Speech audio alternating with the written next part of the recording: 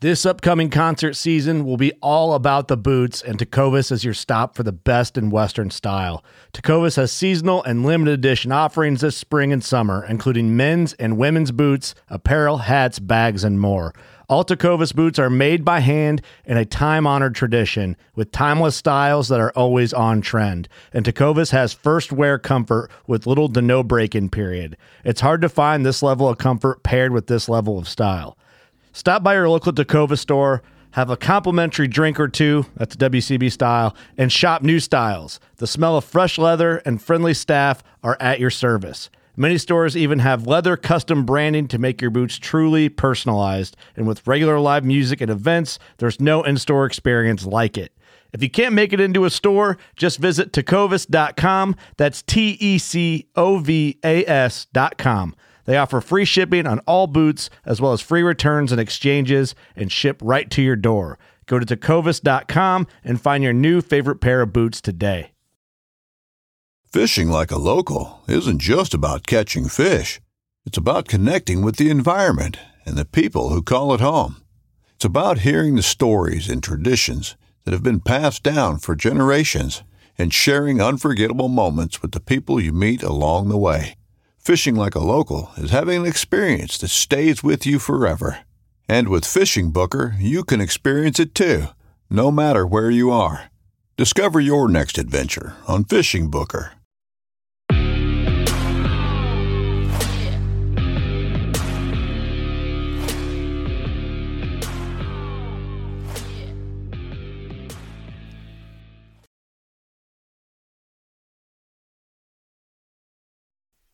Hey everybody, welcome back to another episode of the Bowhunter Chronicles podcast, brought to you by Tacticam. Tacticam is by far the easiest way to begin filming your hunts. Whether it's the budget-friendly solo or the 4K 5.0, Tacticam has something for everyone. Check them out at tacticam.com. This year we're also partnered with Spartan Forge. Spartan Forge is military artificial intelligence for the deer woods. Basically, what they're doing is using collared deer studies and millions, if not billions, of data points to predict when and where the deer are going to move based on moon, weather, wind, all of those types of things to save your precious time. So we all don't have that much time, to just go out with families and everything like that. So basically, Spartan Forge gives you an opportunity to look ahead of time and say, this is where the deer are going to be, this is how they're moving. Really great information. It's just another tool. I hate the tool in your toolbox type thing because I just think that that's a little bit too cliche. But it's also mapping software. So one of the things we've been talking about within our Patreon group lately is like the actual deer, like tracking, like your track when you're going in using your mapping software. One of the cool things about Spartan Forge is it has like real time turn by turn. And we've talked about this with Ed from Base Map. We talked about it a few different times. Spartan Forge is a series of a whole bunch of dots that show exactly where you have been. And it's really, really pretty cool. It doesn't take any shortcuts and just create the lines. It's you'll have to check it out. It is back available on the App Store and Google Play. It was in beta, and now they've taken the information from those beta testers, the guys that got in, and have they're working out the bugs, and they've got it up. So you can check that out at spartanforge.ai. And one of the other things that I really like about it, I've got it written down here, is that it's got 5 different maps. So different satellite images for different times of the year right built into the app. So no more going from, while you're in the field, you're able to kind of do some of the stuff that you may have done on the computer. So being able to switch and see what that tree looks like at this time of year, what that swamp looks like. Is that cattails? Is it grass? What is it? Looking at deer trails. One of the other features that I really like about it. So you can check them out at spartanforge.ai, or now you can check them out. Just go to the iTunes or wherever, I don't know what's called, Apple Store or the Play Store. So check them out. This week's podcast, we're talking with Jared Van Hees from the Habitat Podcast. Jared killed a really nice, I think he said it was like 130-some inch buck early in October, and tried to get him on. He was going to be in Ohio hunting. I was in Wisconsin. In the interim, he ended up leaving Ohio, went home because the trail cameras were hitting, and killed another buck. So he's tagged out in Michigan. And I think I joke about it in the podcast, like with 400 inches of Michigan whitetail, but I think it's like 270, something like that. He killed another very similar buck.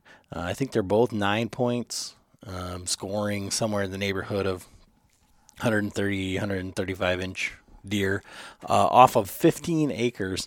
And we talk about why he picked that 15 acres, how he's got it set up, and the things that help that little piece of property to be successful, and kind of like what we can do if we've got that little home piece and we want to maximize the deer that are on there. Really informative, fun, very nice, like seamless podcast. Want to do some quick shout outs before we get into it. John O'Bannon, Alex Blue, and Matt, who went on the elk hunt. You heard about him in that Colorado elk hunt. They all harvested deer over this past week. Matt, he's the one who hit the elk, didn't find it, missed it. I know he's sure going to love me reiterating that, but they all shot deer this week. And then the guys are releasing more arrows over there, Robbie and the boys at Knox and Hooks Outdoors. You need to go check them out on Instagram or wherever. But yeah, they're all within our Patreon group, and Patreon is crowdfunding for creators, right? So basically that helps me to be able to pay the bills. So the hosting, paying for music, paying for all the things, the costs incurred with the podcast, and then we try and give back as much as we can. Spartan Ford, Zinger Fletchings, they all donate. We have giveaways from them, from Tacticam. I think it's going to be another one of the solo packages for this fourth quarter. So Tacticam solo package, and then we use whatever money that we've got left over, whatever we can throw at the podcast. And we're going to do a podcast here coming up because it seems to be one of the questions that we get the most, or that we see posted a lot, is like saddle hunting, what's the best pack? So I want to give away a couple of packs. I think we're going to give away one of the new Badlands packs that Alex was talking about on the last Latitude podcast, as well as one of the Eberly Stock X2s. So I think we're going to give one of those away. And then I want to give away a trophy line pack, and we will do that here pretty soon. I just need to make sure that they're going to be available. That's the only thing. But we're going to go through some of those packs, John and I, what we've used. And John's been using the K's pack as well as the Eberly Stock X2. I was using the Plateau pack from Trophy Line, as well as my Badlands Super Day pack. And that's okay. But the new one that Alex was talking about, Badlands really kind of stepped it up there, and I want to check that pack out, so I'm going to buy one to check out and then give away. And so if you guys want to check that out, you can go to patreon.com/Bowhunter Chronicles Podcast. Links are on our website, bowhunterchroniclespodcast.com, or on Instagram in the link tree up there. But if Patreon's not for you, no big deal. We appreciate everyone listening. And, just do us a favor. Leave us a review on iTunes. Tell us what we're doing right. Tell us what we're doing wrong. Tell me that I'm saying too much. I'm still waiting for an email. Christographer, I got a shirt and some stuff ready for you. Just shoot me an email, Adam@bowhunterchroniclespodcast.com, and I'll get that sent out to you when I send out the swag packs for all the new Patreons. But if not, just tell a friend. Tell somebody else that might have, for this podcast, that might have 10 acres and they've been trying to do food plots, they've been trying to manage their deer, and it's just not helping, or they're not seeing the results that they want, tell them to check it out. We really appreciate it, and I think you guys are going to like this one. It was a fun episode for me. Enjoy the episode. Thanks for listening. All right, everybody. Adam back with another episode of the Bowhunter Chronicles podcast. I was going to have John here, but my wife decided that she wanted to go ahead and catch COVID, so she's upstairs. And I got tested today. I was negative, but it's some sort of a miracle, divine intervention of sorts. But yeah, so it's just me talking with the Habitat podcast, Jared Van Hees, who has had an incredible season this year on his 15-acre private piece set up strictly for deer hunting. And we're going to try and unwrap that and figure out, how do you do that? And I haven't seen anything that says these deer scored this. I'm sure we'll get into that. And like the title of the podcast is going to be like 400 inches of deer off 15 acres in Michigan, or half that or something. But these aren't two spikes or anything. These are two really respectable deer. I think no matter where you hunt, and everything that Jared's put into this, I don't think anybody can discount, and you could hardly look for a better outcome, I would say. So Jared, how are you doing this evening, and how was that lead up? What do you think? I think you knocked it out of the park, bud. I appreciate it. I'm doing great. If you see me drinking a beer or two over here, it's because I'm still celebrating. And good to see you again. It's been a while. Last time I think we actually got to hang out together was up at TAC. Mm-hmm. Yeah, it's been a while, man. You look good. Glad you're healthy and good. I also had the VID a little while back. Got through that right before hunting season, and been good. Been busy. Some kid sicknesses and stuff going around. It's been an unreal last 5 or 6 weeks, but God is good. I'm blessed. We're doing well, and yeah, happy to talk to you. Very pumped up. Thanks for having me on. Yeah. So for people that aren't familiar with you or the Habitat podcast or your YouTube channel or any of the things that you've been doing, let's give us a little rundown. Like, what's your hunting history? Who are you? What are you doing? Sure. No, thank you. Jared Van Hees. I am 34, Michigan resident, lived here my whole life. Grew up in Grand Haven, not far down the road from where you're at. Hunted growing up in Hesperia. Shot my first buck in Hesperia on state land. Again, right down the road from where you're at. I feel like we can commiserate together on a lot of things. I really got serious about hunting in college. Went to Central Michigan, and there are a lot of deer up that way. And I really learned what not to do in those 5 years at college there, and the extra year. And after that, it's been really kind of an uphill, just hike up the mountain, if you will, just really getting into more challenging stuff, challenging myself, and just getting more obsessed down this rabbit hole. If you ask my wife, I'm sure she could tell you all about it. And it's been fun. I mainly like to bow hunt, but I gun hunt, I muzzleloader hunt, I go out of state, I do it all. I duck hunt. I'm just a passionate outdoorsman. We camp with the family, fish, all that stuff. But the main thing is whitetails and habitat work. And when I say habitat work, I mean I like to improve land and make it better for hunting. So you can actually have a say in how your hunting goes, not just have to go find a new spot. You can change that on your own property. And that's where I always thought was pretty intriguing. So after following along on some websites for a while on that, I started a podcast about it. I bought my own 15 acres about 5 years ago. And I should say, it's my 5th season this year. So, and I've been learning ever since. The podcast has been awesome. As you know, we like to podcast. We like to talk about this stuff. It's kind of who we are. And I'm on, let's see, episode 150 something there.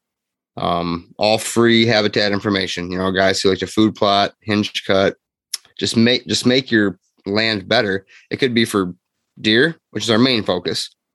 Bow hunting setups. It could be for turkey, or we talk butterfly habitat, upland bird habitat. We've talked about all of it, pond habitat, but the main thing is deer hunting. And we can relate that to private land, public land, whatever type of habitat you need to be focusing on, depending on where you're at, what time of year, going out of state, what to look for, that whole thing. So it's kind of who I am. I have a wife and 3 kids, twin 7-year-old daughters and a 3-year-old boy. Dog. Yeah, we're busy, man. We live fast over here. So I'm just had a cup of coffee before we sat down, and it's 9:00 at night, and it's just another day. So keep turning and burning. For sure. With the habitat stuff, like, how did you get into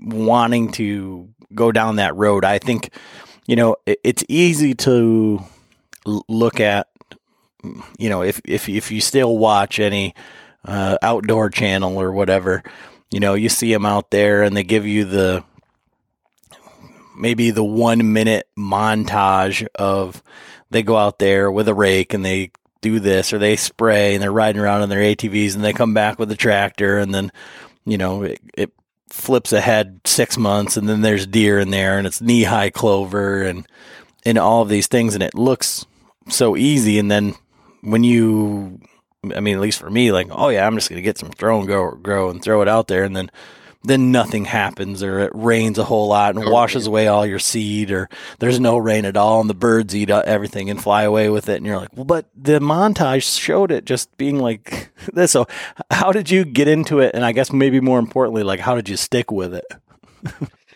Great question. I think it's a combination of always wanting to own land, and then, like, I love to grow things, garden, trees, whatever. So, my family, we never had any of our own private property. I grew up and cut my teeth on state land, Manistee National Forest, and never had private. A friend of mine was in the Marine Corps. By the way, happy Veterans Day. Thank you for your service. I want to make sure I said that to you tonight. Of course. We really support the veterans. And that is, so my buddy Ruben, he was a Marine Corps scout sniper. We would hunt. We grew up hunting together. He's like my other half when we were kids. We hunt his grandma's 50 acres in Fremont, and that was unreal. The amount of deer, the pressure was low. It was crazy. So I always had this goal in mind, like, hey, I want to own something someday, have my own cabin, bring the family up there, family camp, all that. So that's kind of where it started. I started watching, QDMA used to have a forum where it was all habitat stuff, and guys would buy their farm. So say, Adam, you bought 40 acres. Here's what it looks like today, 1995 or whatever.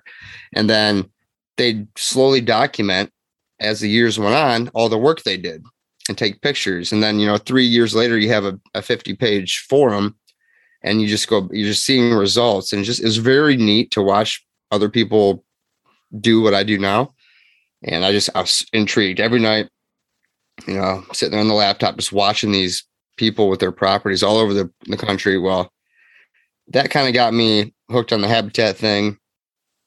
And then I bought 15 acres, and I kind of have a terrible memory, so I couldn't remember all the stuff I was reading all the time. So I'm like, you know what? I like podcasts. There's not a habitat podcast out there that I know of. I'll start one. And that way I can interview all these people, go back and listen to it over and over again if I have to. And that's kind of where that started.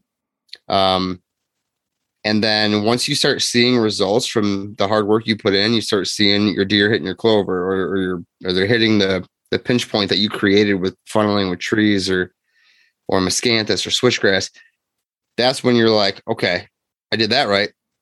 Awesome. And it gives you like a little boost, right? This little just inkling of, I'm doing that right. Okay, I'm doing that right. Oh, they didn't like that.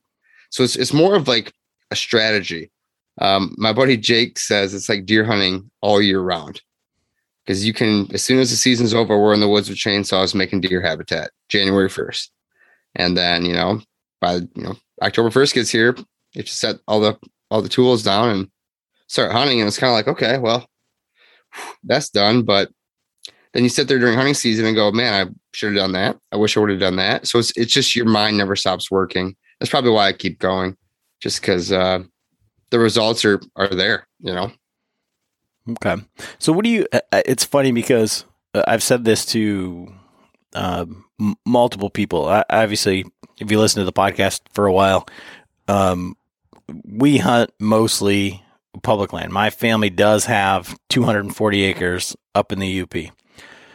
The issue is it's 7 hours to get there. Okay. And the hunting is marginal at best. And I can be in Ohio to where there's giants around every corner. You can't even not step on one. And we'll get into your Ohio trip this year to maybe discount that a little bit. I didn't step on any. but so to drive up there to put in all of that work, I feel like, and I've said this, and maybe other guys feel the same way, is that I would rather fail on public land than put a whole bunch of work into something and then still fail. You know what I mean? Like, so you've got your dollars, your time, drive time, sweat equity, chainsaw gas, all the things. And then, I guess I'm just not that confident in my ability to keep deer, hold deer. And that's why your story, here is so interesting to me because, like, even when you say, like, I want to buy a property, I would like to have a property. You said, okay, from your QDMA forum, you said, Adam, you bought 40 acres. Okay. That would be the quintessential Michigan deer camp. And you have 15 acres. So to go and do that and say, the property that I'm going to hang my hat on, where I'm going to say, this is where I'm going to stake my claim as a habitat manager, as a hunter, is going to be 15 acres. Now, if you were, Lee Lukoski or a Drury, or if you were Jeff Sturgis or something, those guys I'm sure would say, I know exactly what I'm going to do and how I'm going to do it and why, and I can make any property because they've done it before. But for someone that's coming at it from the first time, how did you land on 15 acres as, what you were going to use? Why did you choose that property? And how is in your mind, or was in your mind at the time, 15 acres enough property? No, great point. And I wasn't sure that it was, to be completely honest with you. I could afford it. That was one thing. I walked around a bunch of property, not a bunch. I cyber scouted a bunch that were for sale listings. This was back in 16, 17. And then I walked probably 4 or 5 with a realtor. And I don't know. Wasn't what I wanted. Wasn't clicking. A little high in price. These were 40-acre pieces, 30-acre pieces. This one was this 15 that I bought. It is enough to do stuff on, obviously, which you'll hear later in the show here. But I mean, I still today would rather have 40, 80, 120, right? Like, who wouldn't? But I could afford it at a young family. I pissed the wife off just enough to where I could get it bought, and she let it go. And it was next to a large swamp here in Michigan. That was huge for me.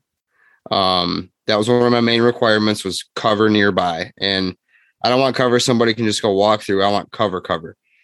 That was one. Requirement 2 was I wanted my access where I parked my car, where I built my cabin, where I parked my camper, whatever I was going to do in the future. I wanted that to be on the east side. We have predominantly west winds. So to me, that made sense. And then lastly, I wanted it to be in a cooperative. And this one was in the outskirts of a cooperative. The neighbor had a sign up. So all good signs. I walked it in the wintertime and saw some sign. The most sign I had seen from all the other properties, but it's still not very much. And I thought, you know what? Let's try it. I'll figure it out. And I'm kind of stubborn or ambitious, or I'm not sure what you want to call it, but I figured like if it doesn't work, I'll sell it, right? It's an asset. Land is an asset. It's not going to go anywhere. It's not going to decrease in value. So that's kind of how I looked at it. Did I know what I could do with it to this point at this time? No, to be completely honest. But I didn't know that much about habitat in general back then either. So it's really been my proving grounds, if you will, or my learning experience, as well as a pretty cherry piece of hunting property right now. And so you buy this piece of property. What is the first thing that you decided that you were going to do? Was it like, I need to put, all right, so let's step back just one. What's the first thing that everybody wants to do? I don't just have a bonfire, drink a whole bunch of beer. True. That's true.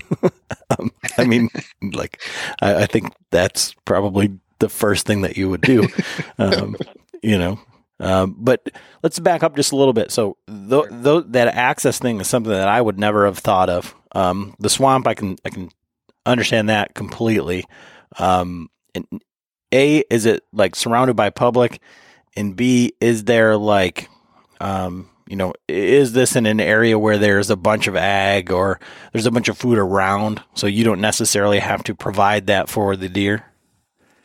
So public is not very close by. It's all private. It's in Jackson County, Michigan. That's a plus, right? We've all heard about that growing up. At least I did. So I wanted to be in the right neighborhood as well. That's a good requirement to put on your list. Make sure you're in a good neighborhood. And then the food was not very close by. Still to this day, the nearest cornfield is probably a mile away. It just becomes a lot of timber, and then it gets down to the swamp. And on the other side, a mile down, it's all fields, all corn, and that's where a lot of my deer are, my bucks especially, most of the year. Like the bucks that I hunt, they don't come back every year. They're almost always different. I don't know if that's because they're getting shot in Michigan or they're just roamers or what. I don't think they're all roamers. You think some would live there. But they don't show up till they start getting pressured everywhere else. And that's what I've learned. Did I know that at the time? No. I just knew that swamp was nearby and I should have a good wind most of the time for what I want to do. Quick tip, what I've learned is setting up your access on a property should be very important versus how close to a cornfield you are. Okay. Well, I was just thinking that in terms of like these next questions, because like as you set up your if you were set up and there was a swamp, there was your piece of property, there was beans on one side and corn on the other side, like be a different story. You putting in a food plot might not be like the first thing, or maybe not be that beneficial. You might want to focus on other things. So knowing what you've just laid out now, as you get in there, so what's the first thing that you do after your bonfire? What did you talk about at your bonfire drinking and what you're going to do in the morning? Well, we probably talked about how many beers we could drink that night and that whole thing. But the very first thing I did was get a skid steer out there with a brush hog and start mowing down, 2 acres for a food plot or a couple food plots. Worst decision I ever did out there, but I didn't know that at the time. And we buzzed it all down. It looked really nice. Food came in great, but got that thing stuck in the mud, sank the skid steer up to the freaking steering wheel in that thing, or the sticks, and had to get a wrecker come out. So I met my neighbors that day by asking them if I can take a wrecker through their property. Don't recommend that either. Got the neighbor's truck stuck, trying to use his truck to pull it out. So that was a different neighbor. So now I'm really making friends. But so that's what I did. First thing was cut all the brush down in the area where I could plant, and then plant food. Very first thing. And I have, and like you said, depending on where it's at, food is important. We have to figure out what is the largest need on your property. Every property is different. If I had corn on one side, beans on the other, food would not be as important. I have that swamp there, so I'm trying to get them to hit that first on the way, because they still go to the corn and beans a mile down the road. They still go that way every night. But at that time, I thought food plot, and mowed it all down. And I've spent every minute trying to grow cover back up since then. Okay. So once you figured that out, let's go through the progression of the whole thing, and then maybe we can go back to if Jared were to do it again. Sure. Okay. 10-4. So basically I planted, saw, just had a wide open view of everything. I could see a long ways. I've always grown up thinking that, I go in some woods, I get up on a hilltop, look down over a big hill with a rifle in hand, and that's a good spot. So I hunted that way for a couple of years, but the first thing I did that very first year, I learned from a friend of mine, who's been hunting a long time. He said, I don't walk on my property to hunt at all until late October. I'm like, at all? He's like, not one bit. These Michigan deer are crazy. Don't let them know you're hunting them. And so I took that to heart year one, and I didn't hunt my first property that I ever bought, that I did all this work on all summer. I didn't hunt it till the 26th of October for the first time. And that night I had an 8-point that I passed, a nice 2-year-old. And then I railed him back in after he left. I was just getting kind of aggressive, trying some stuff out.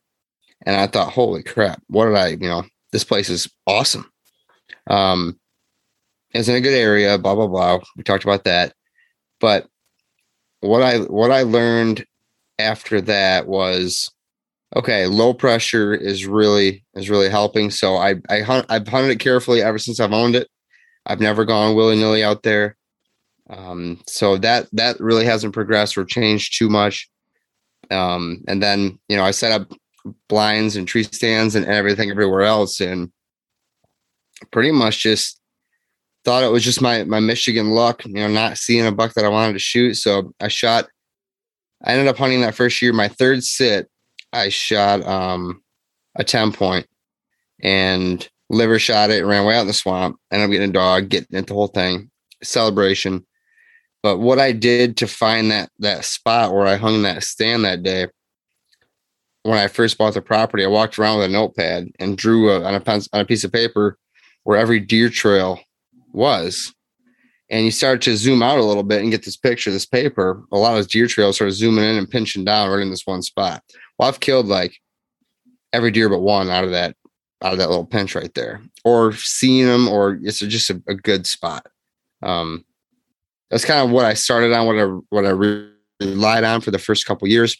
But I couldn't start timing the bucks. I couldn't catch up with the bucks I wanted to catch up, year 2 and 3.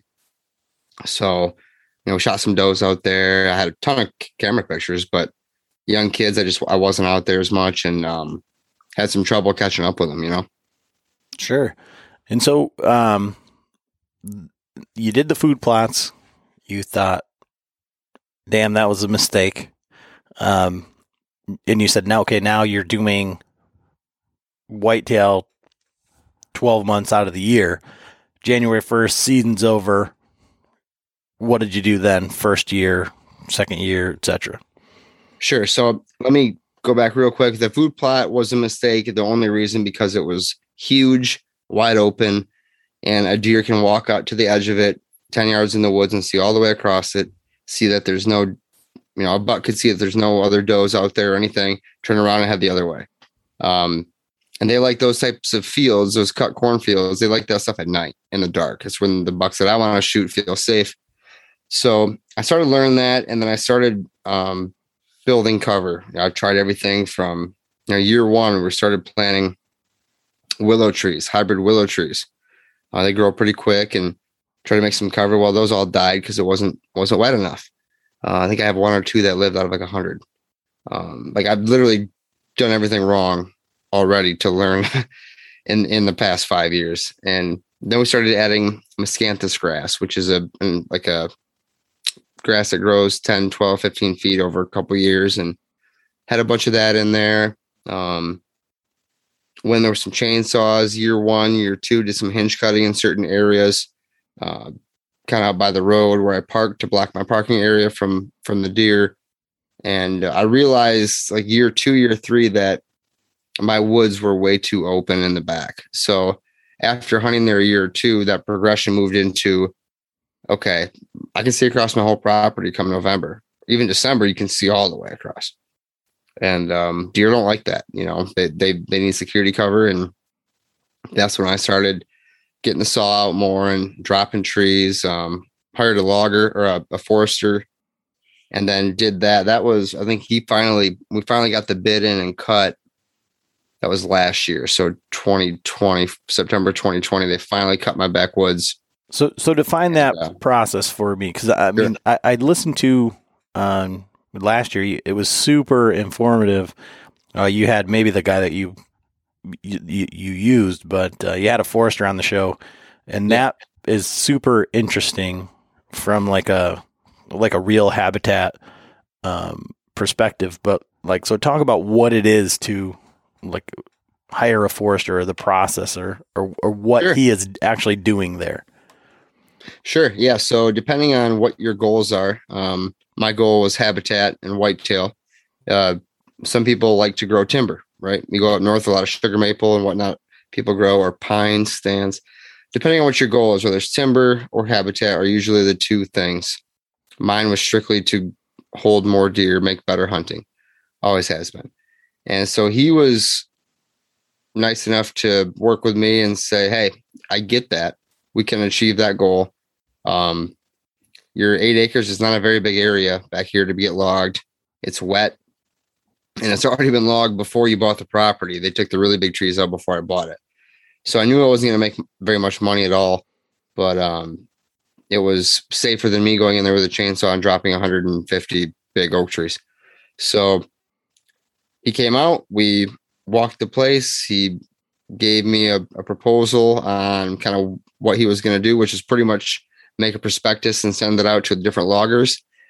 They have like a certain couple of months to bid on it and send me a quote, or send him a quote, I should say.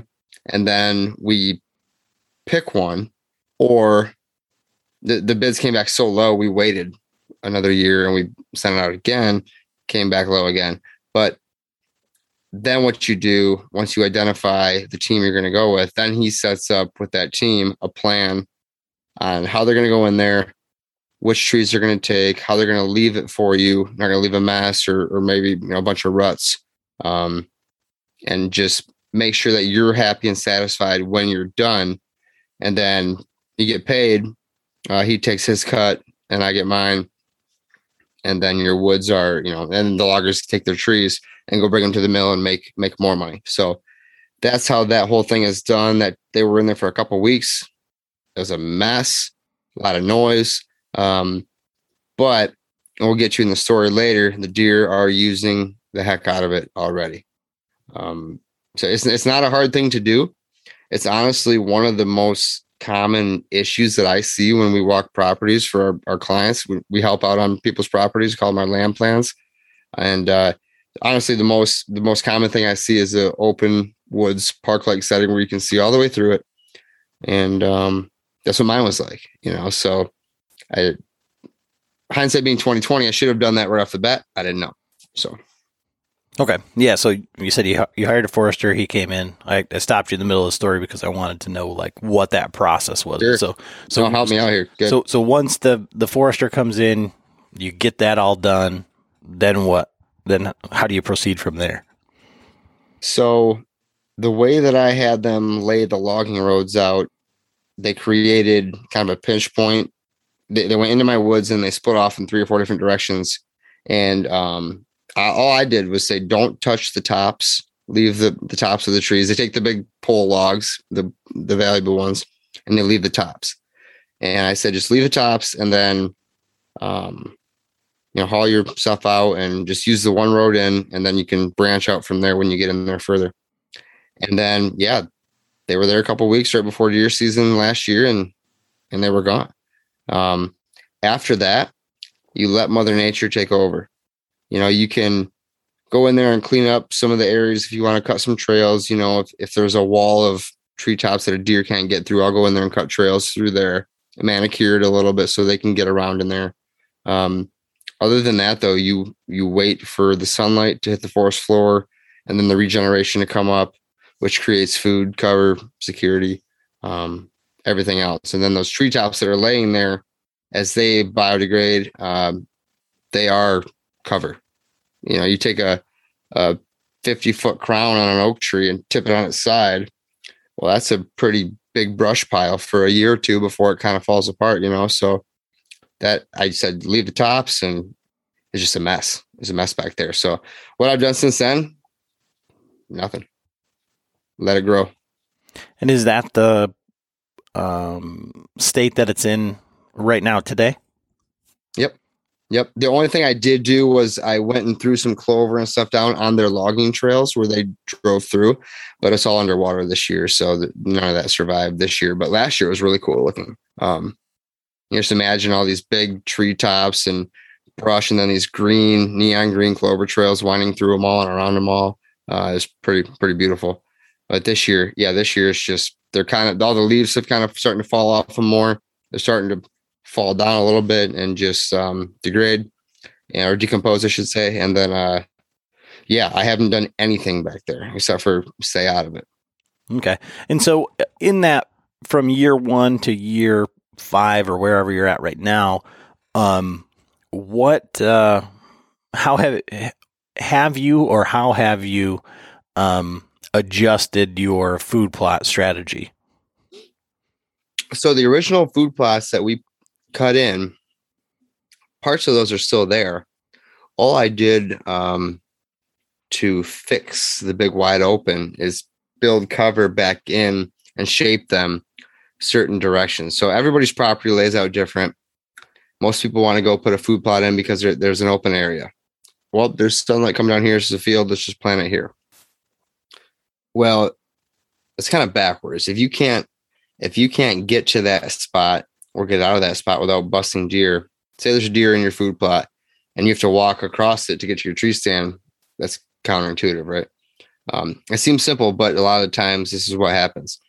And then, so what I did was pretty much separate my access from the food plot, where if there were deer out there, they can't see me come in and out because I'm back 50 yards over here behind all this brush that I've let grown up. I planted switchgrass, all that, and I'm downwind of them. They have no idea. So that's what I've done. And doing that has resulted in a lot less food. You take an acre and you put half of it back into cover to hide yourself coming in. It may seem counterintuitive again, but at the same time, the deer need that cover. So that's all I've done there, really. And I have extended the food, kind of winding down through some cover back towards the woods down there where it was logged. Other than that, food is really, it's a staple. But like you said, there's beans and corn right down the road. So to me, it's important to have it, but I have other fish to fry in terms of priorities at this particular property. Some people, like in northern Michigan, or maybe the UP where your property is, we're going to talk about that. That might be a bigger hole in the bucket to fill there.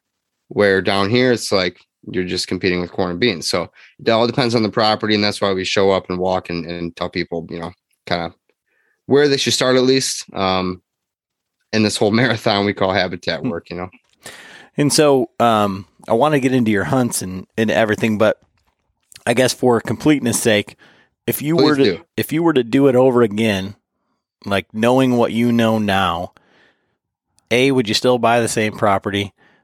And then B, how would you go about setting it up? And would it have taken 5 years to get to the point that it is now? I mean, I would have to assume that no matter what, you plant something, I mean, unless you're buying full-size trees and a lot of this stuff, some of it just takes time. I don't think you can buy 12-foot Mythocanthus and just put it there and say, okay, now I've got my screen. Like, these things take time, right? So how would you go about it? And I guess I would like to look at it from like guys that are just starting out or whatever, who are saying like, man, I'm really intrigued by the story. I mean, the guy kills 2 great bucks on this little piece of property. It's laid out maybe similar to mine, but I don't really know what I'm doing. So I don't want to put a whole lot of money into it. I don't want to, until I can start to see that first little tinge of success or whatever. So kind of like from that perspective, like, how would you set your property up? And then like maybe the most cost effective versus time intensive type things. Yes. So, first things first, for anybody who wants to get into this, I urge you to do so. It's another very passionate, thing it's a lot of fun and rewarding, and truly is awesome to shoot deer on your own property that you've turned into something cool. Like there's nothing better I'd rather do than that. You can bring me to Iowa and shoot 180-inch deer. While that would be really cool, I'm super proud of what I did this year. And I urge everybody to try that. And if you need help, great. People can help, but most things grow back. So if time isn't an issue, you can try things and things will grow back. You cut a tree down, trees grow back, take a while. Mow a food plot down, it takes a few years, you can grow cover back. So people should try it if they're interested. But to answer your question, I would still have picked that property. I would have not done a few different things. I would have got the logger in there, or the forester in there right off the bat. And that's what we do with our land plan clients, just because that's the most common thing I see. I would have planted less food and kept more cover that we mowed down. Easy. Those 2 things right there would probably knock maybe a year or 2 off this whole thing in terms of the 5 years. Apple trees, I put those in year 1 because I know best time to plant a tree is 20 years ago, and I still don't have apples, so that hasn't helped me out yet, but that will in a few years, I'm sure. And yeah, that's mainly the main things that I would do different right there. Other than that, I've put so much thought into it that I've tried to be pretty calculated with my decisions. But that's it. If anything, I could knock down some time on that and maybe have gotten to this point a little sooner. That would have been nice. My whole goal is to buy a piece of property, spend 5 years on it, and by year 5, you're either going to know you like it, or you're going to know, okay, it's not working out here because of a neighbor or whatever. Then you're going to move on and maybe try something different and sell the property and buy something somewhere else. But that's kind of my plan. I don't think I answered all your question, though. Am I missing part of the question there? Well, I just wanted to say, like, cost-effective stuff. Yeah. So I would still buy a high-quality seed. I use Killer Food Plots. My friend Nick Percy owned that company, just passed away. But he's a high-quality seed there. You can use stuff that's more cost-effective from grain bins somewhere else. You probably won't get the tonnage or maybe the germination rates that are the same. But if you're just getting out there and starting, use what you can afford. Use something good though. Don't like read the seed tag. A lot of it will have ryegrass in it, and that'll grow and it'll look green, and you think you did something right, but it's not really palatable as much of the deer as say oats or clover or something else. I would start out with clover for anybody. That stuff is graze tolerant. It's pretty drought tolerant. So everybody plants these food plots in the fall, and if we don't get any rain, there's a lot of mad food plotters out there. Well, clover does really well and helps birds and bees and turkeys and bugs and everything else, including deer. So I'd recommend that for cost effectiveness. And then sweat equity with a chainsaw. Chainsaw is one of my number one tools. Everybody probably has one, or if not, you can go get one. And then getting that sunlight to the forest floor is huge. Took me a while to realize like that is the most important thing, but that is the most important thing is letting the sun get down the natural browse, the natives coming up, just letting Mother Nature do what she does. and don't try to fight it and plan all this other fancy stuff. Just enhance what she's already doing and let that work for you. Don't try to steer the deer 180 degrees the other way. Set up along their corridors and make them steer. This second buck I shot here, he could have walked straight across my food plot that was there 5 years ago, and he would have been at 70 yards the whole time, way out of range. I got him to come up to within 20 yards of my tree stand towards me, and then he was about to go back the other way. It's kind of a big, U shape. Well, I shot him at the tip of the U, and all that was planned, all that. But I learned that. So like, if I would have done that a couple of years ago or year one, instead of mowing it all down and trying to grow it back, maybe I'd see some results a little quicker. Okay. And then real quick, just because I think this may be something that I know that I have overlooked, and I've heard other people talk about, and I think maybe on your podcast or something, but when you talk about tonnage, and I want to know from like your perspective or whatever, how important is it to like listen or read what the package says and do what it says? So it says like, oh, you're going to cover this much seed will cover 5 acres. And you're like, well, I only got like a quarter of an acre. I'm going to put all this seed out and I'm going to get way more, more seed is going to be better. I'm going to grow more, right? Nope. And that I've done that, and it's still hard for me to stop turning the spreader and be like, here's a little bit left, just throw it out there. Like it's just in us to just, I paid for it and be not as good next year, just get it out there. But the seeds end up competing with themselves and don't grow as well and end up like stunting themselves, if you will. So you're actually hurting yourself by doing that. Very important to follow the directions on the seed bag. But more importantly, like we call them exclusion cages. So everybody calls them. You put like a fence, like a 4-foot fence, 5 foot high, set it in the middle of your food plot. And then, some people think their clover is not growing or their rye grain is not growing. Then you go out there and you look in that exclusion fence where it's excluded from the rest of the food plot, and the stuff's 8 inches tall, 12 inches tall. Well, your deer are just hammering it. They're keeping it down. So while you might not think, man, I suck at doing this, or man, the soil's crappy, or the seed sucks, you just got a lot of deer. Then you got to hammer some does, right? So there's so many different pieces to the puzzle, and it's a little overwhelming at first, but it's really easy to start slow and just take it breath by breath and step by step. That's what I'd recommend. I definitely read the directions on the seed bag. Yeah. Just because you said that, I was like, that's something that triggered on me. Like, okay. I've done it, man.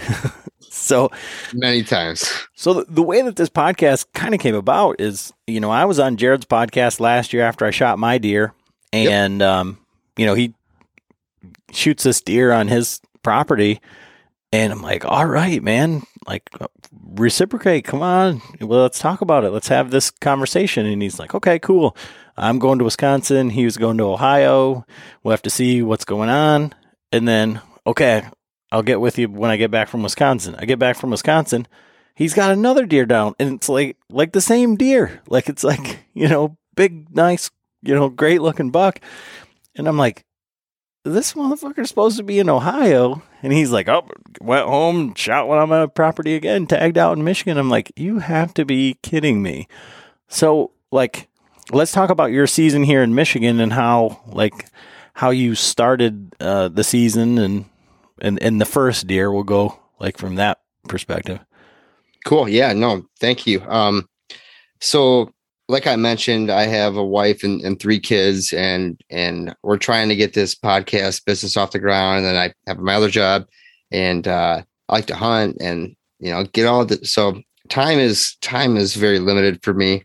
I already push it enough as it is. And it's like, I hunted one time on an opening day on a 40-acre lease I have up near Fowlerville.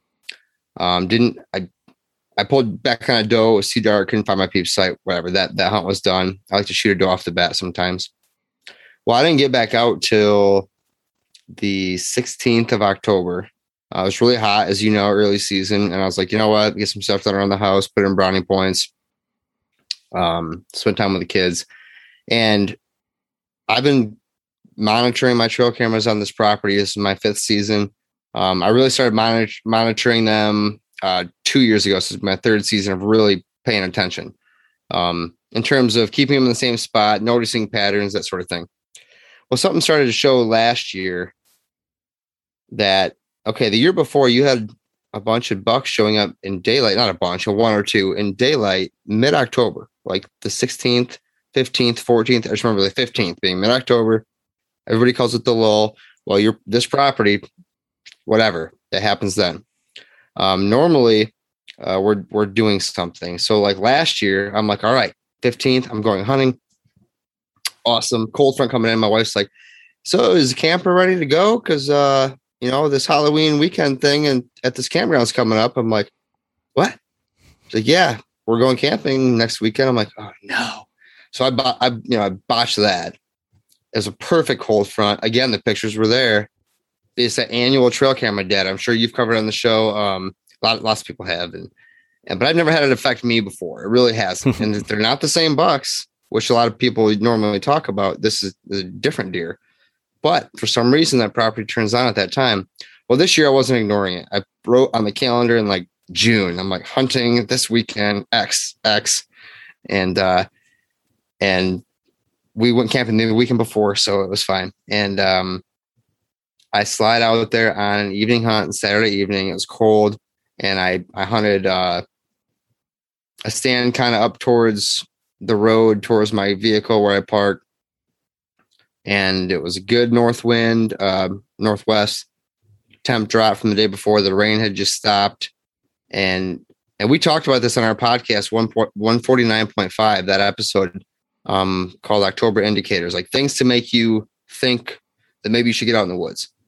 We recorded that on a Thursday. And then, so I was going hunting that weekend. I told my buddy Jim, I'm like, I'm going out.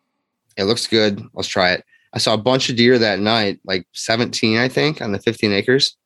And I can only see from my tree stand at that spot about 2.5 acres.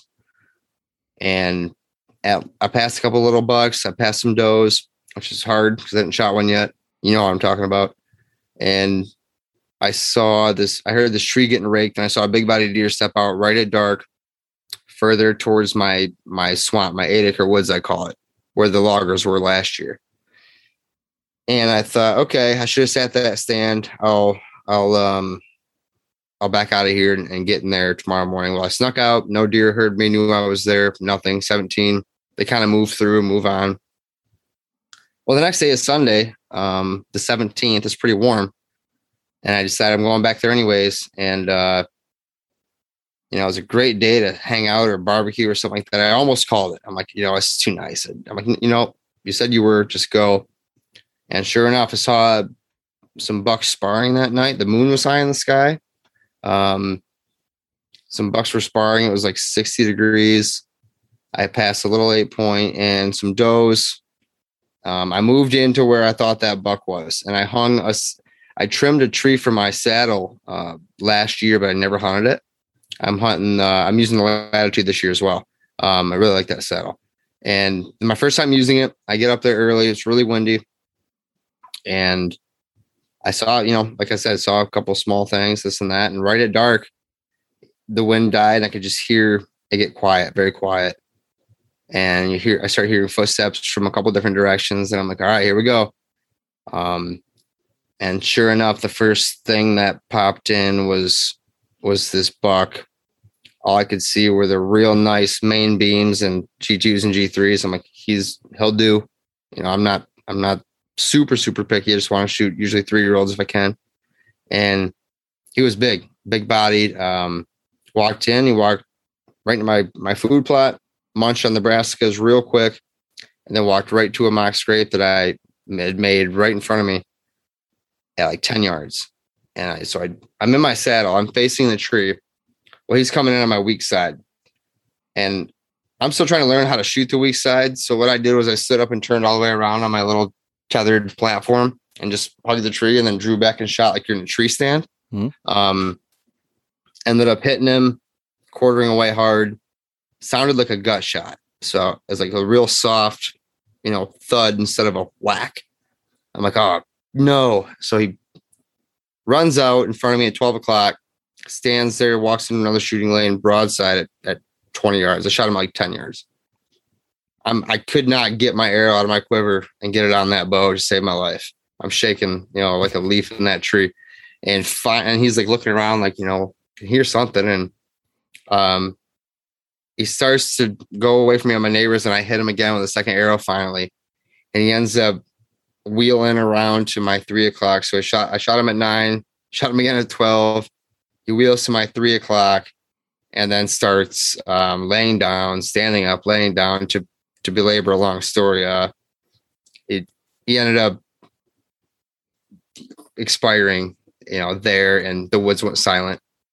And I again wasn't sure how I hit him, so I sat there in my saddle in my tree stand for 2 hours in the dark. Just listened for any noise, anything for him to get up. Never got up. I was on the phone with a dog tracker, and he's like, you know what, you just might want to back out to be safe. It doesn't sound like you know exactly where you hit him. Get the arrow and get out. And that's what I did. And the arrow looked pretty good. He was there the next day, went back there, he was laying right there. And he was actually laying right next to one of those treetops that I talked about earlier in this episode that we left. His second bed was in that bed of the treetop. And then the second time he got up, he stumbled and crashed and died. But there was a deer bed, 50 yards from my tree stand where we put that top there from the loggers and just didn't touch it and let him bed there. So that was kind of cool. And my arrow came in high and back and went through one lung and then cut the top of the aorta going into the heart, cut that part way, and then came out. So he was dead deer, but it was pretty awesome. I found him the next day. He ended up big 9-point with a split G2, probably 18-inch spread. I don't really score my deer all that much or really care too much. I just like shooting old deer. And he's about 130-inch 8-point, a little split G2 on there. So I was more than tickled to shoot that buck. And then, so early being where the 19th of October, that was cool too. A lot of people were the October lull or whatever you want to say. I obviously had something there that he liked and that he was coming to check or whatever it was, the food plot, the scrape, the whole setup. He felt comfortable there is, I guess, what I'm trying to say. And then I just slid in there as stealthy as I could. So that one worked out. Yeah, a couple things. One of the questions that came up there is, so you got 15 acres. You talked about multiple blinds and multiple stand sites. You have a known predominant wind. How many stands, we'll just call all of them stands, Sure. Do you have set up, and are they set up for different winds, or how are your locations dispersed throughout the property? I have 6 that are set up, and they're all set up for a west or northwest or north. Every one of them. I have 2 other trees that are set up for south or east. But I go in there with a saddle at that time and I climb, or I've used a hang on or whatever in the past, portable tree stand. But 6 hard sets that are there to pick from. I firmly believe in deer pattern us more than we pattern them.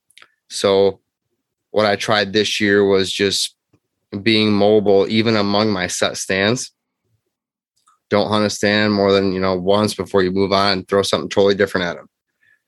Don't let them figure it out. I did buck bedded last year under one of my tree stands. I hadn't sat that stand, but he knew where my access was, and I kept using the same access every time. Sure enough, 5 yards off my walking trail, he's big rub, big bed right there. So start thinking about how these bucks bed and and what you would do if you were a buck to try to save your butt. All right, well, I know this guy parks over here and walks through here every time, or they might not think exactly like that, but you start to kind of put it together where I have to keep them guessing. So this year I was like, I'm going to hunt mobile in my saddle all over my private property. Screw setting up stands and setting up any more stands. I'm just going to bounce around and be mobile. And I mean, out of all the deer that I've killed that are on the wall, 90% of them are probably first sits in a spot. So it's kind of interesting. And that kind of transitions into another thing that I just wanted to mention in there. And it seems kind of, I don't want to say counterintuitive, but people talk about the October lull, and guys that kill big bucks say bullshit on that. And the reality of it is that these deer don't disappear in the middle of October. But in your situation, and you said, maybe you obviously had something there that the deer wanted. Well, those deer had cover and they didn't have anybody pushing them around. So, for us that, don't necessarily have that situation, maybe we can be looking to where aren't these deer being pushed around, or where would they have all the things that they need in mid-October so that they don't have to go where we expect them to be in November, mid-October. If you're hunting your rut funnels or whatever, pinch points on October 15th, those deer probably aren't moving through there, at that time of year. So it just kind of, when you said, the October lull, well, if you don't go in there until mid-October, those deer have been, 9 months of, sanctity outside of you going in there and look at this guy. He's cutting down more trees. He's spreading more seed. Like, what the heck is this guy doing? He's not, you're not trying to kill him at that point, right? No, you're exactly right. And a lot of my deer don't show up until, September, October. When I first started, it was end of October, I'd get the first buck I'd shoot out there. This year, it was like September 21st. So if you build the habitat, they come earlier, but I'm lucky enough on this property to where they're out in those bean fields all summer long. I'm not pushing deer, cutting trees, or planting food plots. They're not there. There might be a doe family or two there, but whether you're in my situation, whether you have your own 40 acres and they're there all the time situation, or whether you're on public land, which we talk about, looking for that spot that you mentioned it perfectly, the spot that they have all this stuff, whatever type of area that is, habitat. Dan Infalt, he always calls it the red brush, right? That's where he finds this area where there's no pressure, there's browse, there's cover. Wherever you are, if you can find that spot, or in my case, create that spot or not screw up that spot, that's where they're going to be. Because, yeah, you're right. They don't disappear in October and just come back in November. They're there. We just got to not let them know that we're there. Mm-hmm. Now, there was one situation in there that you didn't mention of all of those things. And one of our Patreons, Jason, he said, ask the habitat guy this question. He's got 40 acres now. His dad does. 25 of it, it sounds like, are like field. So they had 15, like little patchy woods. And he said that the bucks summer there, but when it gets to hunting season time, they're gone. So why would a deer do that? Or is it just pressure? So they're never there. There's never anybody there. Kind of the inverse of what we were talking about. There's never anybody there, and then all of a sudden, come hunting season, you're pushing them out. So how do you would you deal with that kind of situation from that standpoint when they're there all summer and then they're gone as soon as you want to hunt them? That's frustrating, and we've had a lot of our clients talk about that. And what happens there? A couple of different things. It could be what you said there, where the pressure is not there all summer. Then all of a sudden, September comes, trail cameras go out, scents all over the place. These older bucks don't have patience for that. They're gone. In other states, maybe you're good, but in our state, they're a little bit schizophrenic, a little crazy. And the other thing is summer habitat like goldenrod and certain tall grasses that are great for cover, as soon as fall gets, you get a frost or two, that stuff starts falling over and gets really low to the ground. It's not the cover that it was in the summer. Leaves fall, crops come out, things change. And that's where, if you're having that, first of all, every property is different. So you want to get somebody out there and take a look at it and try to see that sort of thing, what exactly it could be. But the main contributors, I would say, would be pressure, change of habitat in terms of what's there, and then maybe some crops. But if it's all switchgrass all summer, that's not going to fall over in October, November. Maybe those bucks will leave, but I'm thinking another buck or two will come in because they all shift in September. Some of them do. I think you have to have, in Michigan, you have to have the cover. And I'd be curious to see what that patchy woods look like, what that field looks like, et cetera. How much cover is really there? Just because if they had everything they need, they probably wouldn't leave. Mm-hmm. Okay. Yeah, I just wanted to bring that up because you said. Yeah, have him message me. I'd be happy to look at it. I'd be serious. I'd love this stuff. So perfect. Okay, so then you shoot this deer and you're going to Ohio. And like I said, it was like you didn't even go to Ohio because all of a sudden you shot one here. So when you went to Ohio, how'd that go? Yeah, after I shot that deer, my wife or some of my family are you done hunting? You got one? I'm like, not quite. Doesn't work that way. Yeah, try shooting the elk. They're like, oh, you don't need to go hunting at all. Good call. Maybe I won't go elk hunting next year then.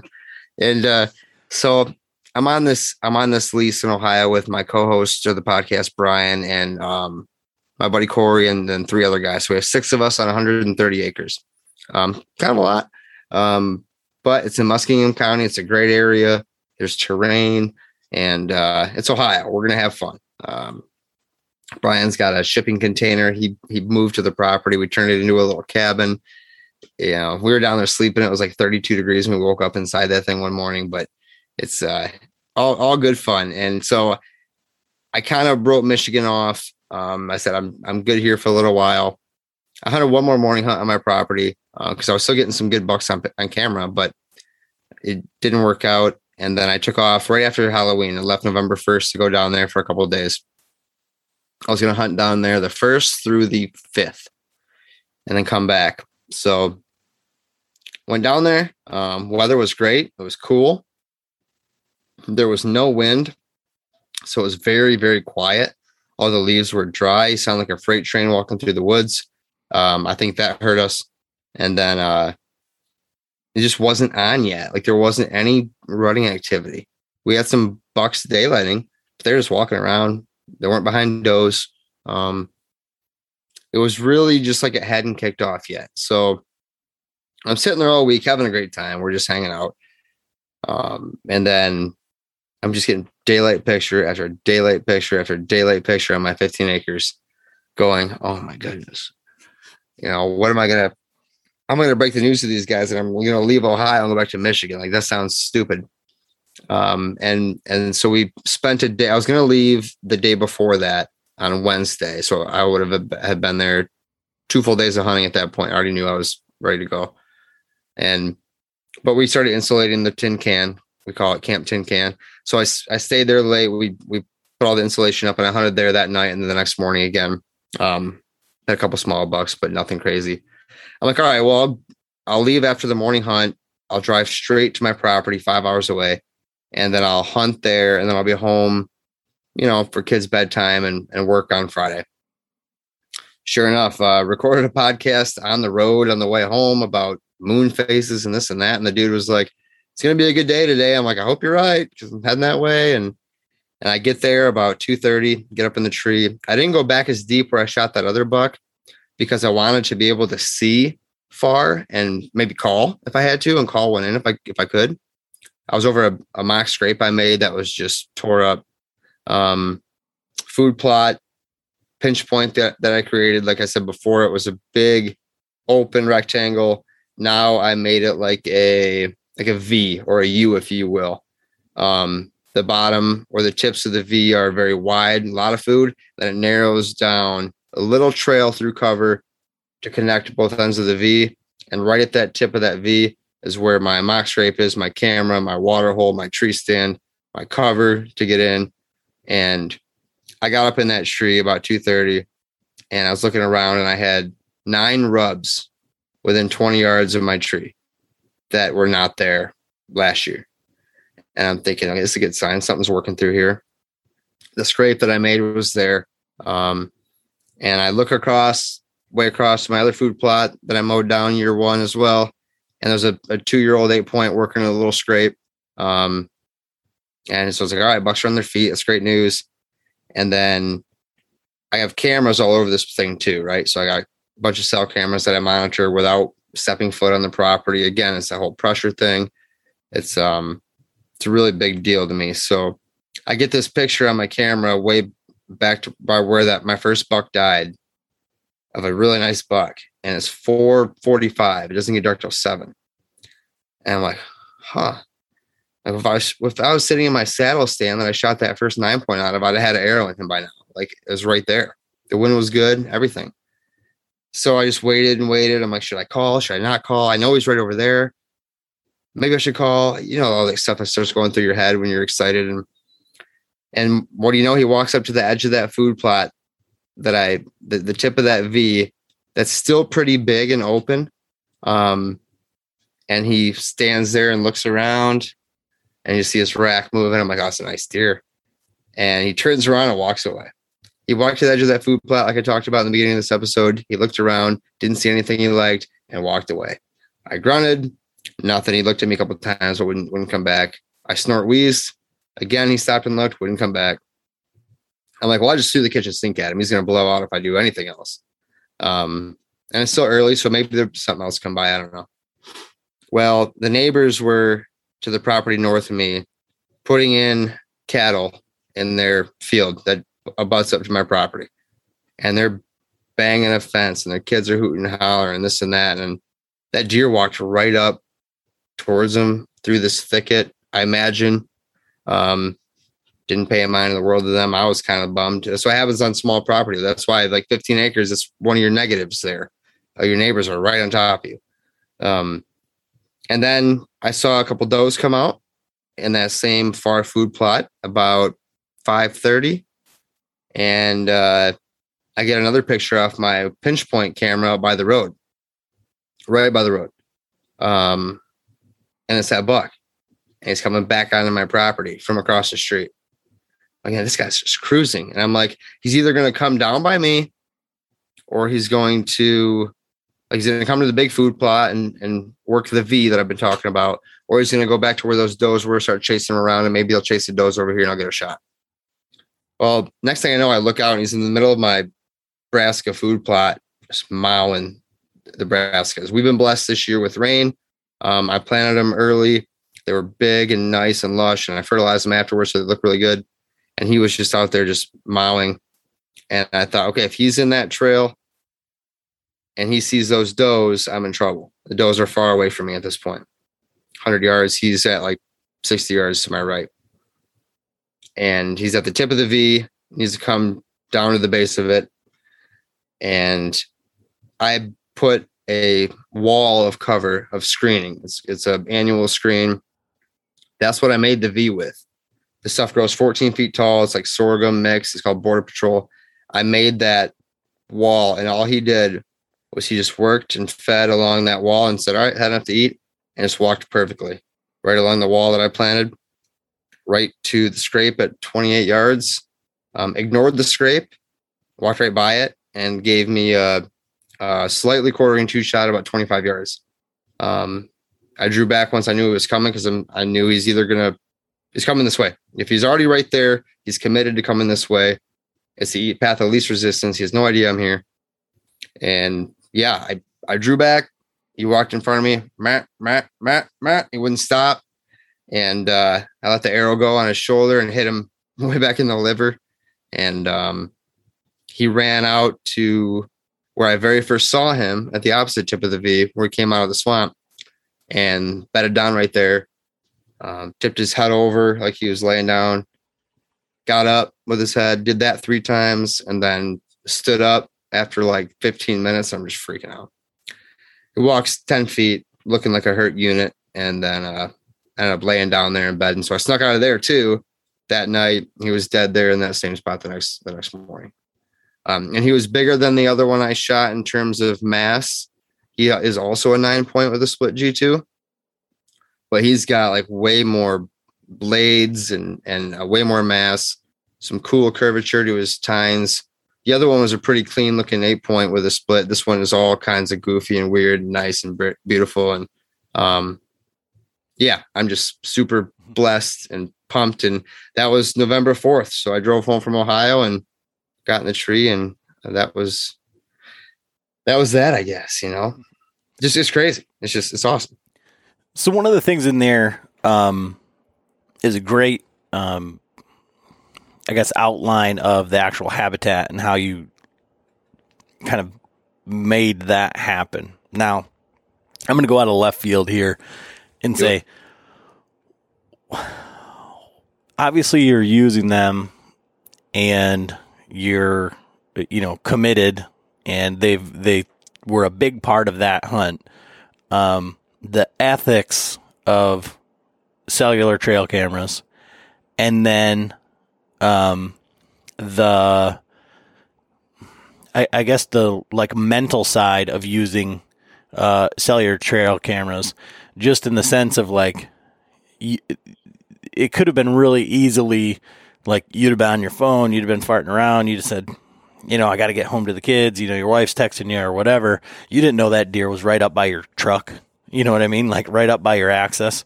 So you have both like the benefits, of that, but like, how has that changed the way that you hunt? Or do you think that because it's such a small property, you can use them more effectively, say, than on like a 240 acre property? It doesn't really do me any good to know that they're a quarter a mile away or like whatever. Like on some level on 15 acres, like if you were to rattle right there, like a deer can hear it if they're on your property, Yeah. Great point. I think that the fact that I don't step on my property to check a camera is the number one and only reason that I use them. I don't rattle too often in Michigan. I think I would have been observant enough on each of those. Well, I mean, the first one I didn't see on camera, but this buck and the second buck, to where I would have been paying attention and seeing him both times. Being completely honest, God's honest truth. I do. But I was ready. Correct. Like I had to step up on. And I think that, yeah, you can be on your phone. You can be taking a nap. You can be doing whatever you want to do. That just comes down to who you are and your commitment. I'm on my phone all the time. I'm guilty. But when it's November 4th and there's bucks starting to move at 2:30, I mean, you probably shouldn't be on your phone too much. Mm-hmm. That's kind of what I was thinking. But yeah, no, I had some intel. But he was cruising, and that I think is what was part of his downfall as well. He was either in between does or something. I didn't think I had any pictures of him, but I had one from 2 days before. My neighbor had a couple of them. I think that was part of his downfall as well, because I didn't expect to shoot a buck till the last hour, let alone 6 o'clock or about 5:45, 6 o'clock, an hour before dark. He felt comfortable. He felt comfortable moving through there. He felt comfortable looking for does. He knew I wasn't going to be, walking around right at dark. He knew the neighbors were already doing that. He knew not to go up there. Just a great, just compilation of things that kind of all worked out together at that right time. As far as ethics on cellular cameras, that doesn't bother me. Yeah, no. Well, I use them too. They're available, and it's one of those things where now that it's available, now that the price has come down, I would think that anybody that runs any sort of trail camera is going to have at least one cell camera. And it's like, as soon as you have one cell camera, you're like, why don't I have all of them as cellular cameras? Kidding. Because I don't want to go back out there and check it and do all this stuff. And, what I've said on here before, and I say it like a lot in jest, but what you were talking about of year over year, like I knew that October 25th, I was going to start to have cameras up in this public spot where my cell cam is. And I was driving home from Colorado, and it was like, these bucks are showing up there, and there's nothing that I could do about it. But like realistically, or maybe it was right when I just got home, my wife's like, "You're not going hunting because you just have been gone for 11 days." Yes, sir. But it's like there's people that I would say were like trail camera enthusiasts, right? So look at all these bucks that I have on camera at 3 a.m. Like, look at this big one, look at this big one, but they're not doing anything with the information. Or there's guys that are like, have like a spreadsheet and like have mug shots of all these bucks. Like they might not be named, but this is October 15th last year and this year. And so I know that these things start to happen. And I think with cellular trail cams, you don't have to go out there every 2 weeks or every week or, you know, every time you pass by the camera or whatever to get that information. Now, you know, my personal experience is like, I might not get the best picture, the high res, like whatever, but if you can tell how big a buck is, like if you can see big forks and it's past his ears, like it doesn't really matter at that point because I'm not picking and choosing, you know, like, oh, that one probably is 155 and a quarter, and I don't shoot them unless they're 160 and 5/8. Like, no, that's not it. But it was just interesting because, like I said, when you said, oh, he's out there by the road, I'm just thinking of the scenarios. You're like, well, my buck has already walked past me. It's a small property, blah, blah, blah. But the way that you've got it set up and I think that in and of itself, like, gives you the confidence to say, you know, it's set up this way for a reason. These deer are going to be here. Like, if you build it, they will come in such a way, right?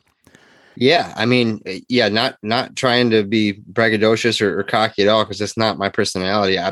But to your point, that my road spot is not bad. That's a good funnel up there. It's a dirt road. The deer cross it like it's not even a road sometimes. And they pass through my property. It's a pass-through property. They don't stick around long. And I know that. So I know that, okay, if I sit here long enough, and what I've created around here, something should, at this time of year, something should swing in and maybe I can see him and grunt at him or whatever. And when that didn't work and he came back around, well, he came back around for a reason. I don't know. The neighbor didn't have any does or something and he came back. I'm not positive. I just know that next thing you know, he's eating that food plot, and it's like, okay, well, he likes what's going on here. I know that much. And I know that if he's standing in there and starts walking this way, he's going to come right here because of the pinch that I made there. And it's like, does it always work out that perfect? Hell no. But when it does, it's pretty fun. Yeah. I mean, yeah, you can't be like, yeah, it was an okay day. You know, you saw a bunch of different bucks. You got your second deer off your property. You tagged out on your same property. You left what a Michigan guy would say is, you know, one of the bigger buck states or whatever, yeah. You know, easy to access for us. And then to show up, you know, come back and fill your Michigan tag on a deer you would have probably killed down there, you know, is huge. So, yeah, thank you. I mean, how did your hunting party react because you were trying to figure out how you were going to break it to them that you were going to leave? How did they react when you sent them the photos or whatever? One guy goes, he goes, what are the violation fees for hunting in Michigan as out of state resident or a non-resident? You know, I could be there tomorrow. I'm like, you know, come on up, buy a tag. I don't think the tags are too expensive. I don't recall, but, you know, just congratulatory. You know, they understand it. The lease is good. The lease has got a ton of bucks on it. It's going to happen. It's just, it wasn't happening at that time. And it's hard for me with my limited time to stick around, extra long. if again, those cell cameras are telling me otherwise. Mm-hmm. I guess I was more asking if they were like surprised or like congratulatory, like that sort of thing. Like, there's probably a MFer in there, a couple MFers, and like, screw that guy. Like, you were right, you knew it. Like, yeah. A couple of them. You called it. It's right where it was, and it's just fun. It's why we do all this stuff, and to have your plan work out after all the years of hard work is great, and it's cool that it's on 15 acres. It's cool that it's in Michigan. It's cool that I left Ohio to go do it. I'm still celebrating. Like, it's been fun. And to be able to help out, like you and your UP property, and we want to talk about that and things like to go help others. I had a buddy in Ohio Brian and I worked on a property down there. He sent me a beautiful 10-point he shot yesterday morning. Another guy got his daughter, her first deer, a giant buck on 25 acres in Kentucky, 25 acres. This stuff works. Like it works. And then to be able to like do it yourself on your own ground is just very rewarding. And I'm blessed and just pumped. Like you can't piss in my Cheerios this season. There's no way. So if anybody wants to reach out to you for like help with habitat work, they want the free information from the podcast, they want, they want to congratulate you, whatever. How do they go about that? What's the best place to reach you? I appreciate that, Adam. Thank you. We are at habitatpodcast.com. Very simple. It's the name of our podcast. You can find it on Apple or Spotify or wherever you listen. That's the best way. We have our podcasts up there, 150 something of them. We have some blog posts. We have some videos, Instagram, YouTube, all that stuff too. Giving us some feedback on what you like, what you don't like. And if you need help in your property, we can do that too. So that's really enjoyable to walk out and walk a farm with somebody and hear their side of the story and then help them. It's awesome. So Habitat Podcast. Thank you. Awesome. I think that's all we got. We can close this one out, Jared, but I do appreciate it. So thanks for being on. Thank you, brother. Thank you, Thank you, Adam. Recording stopped.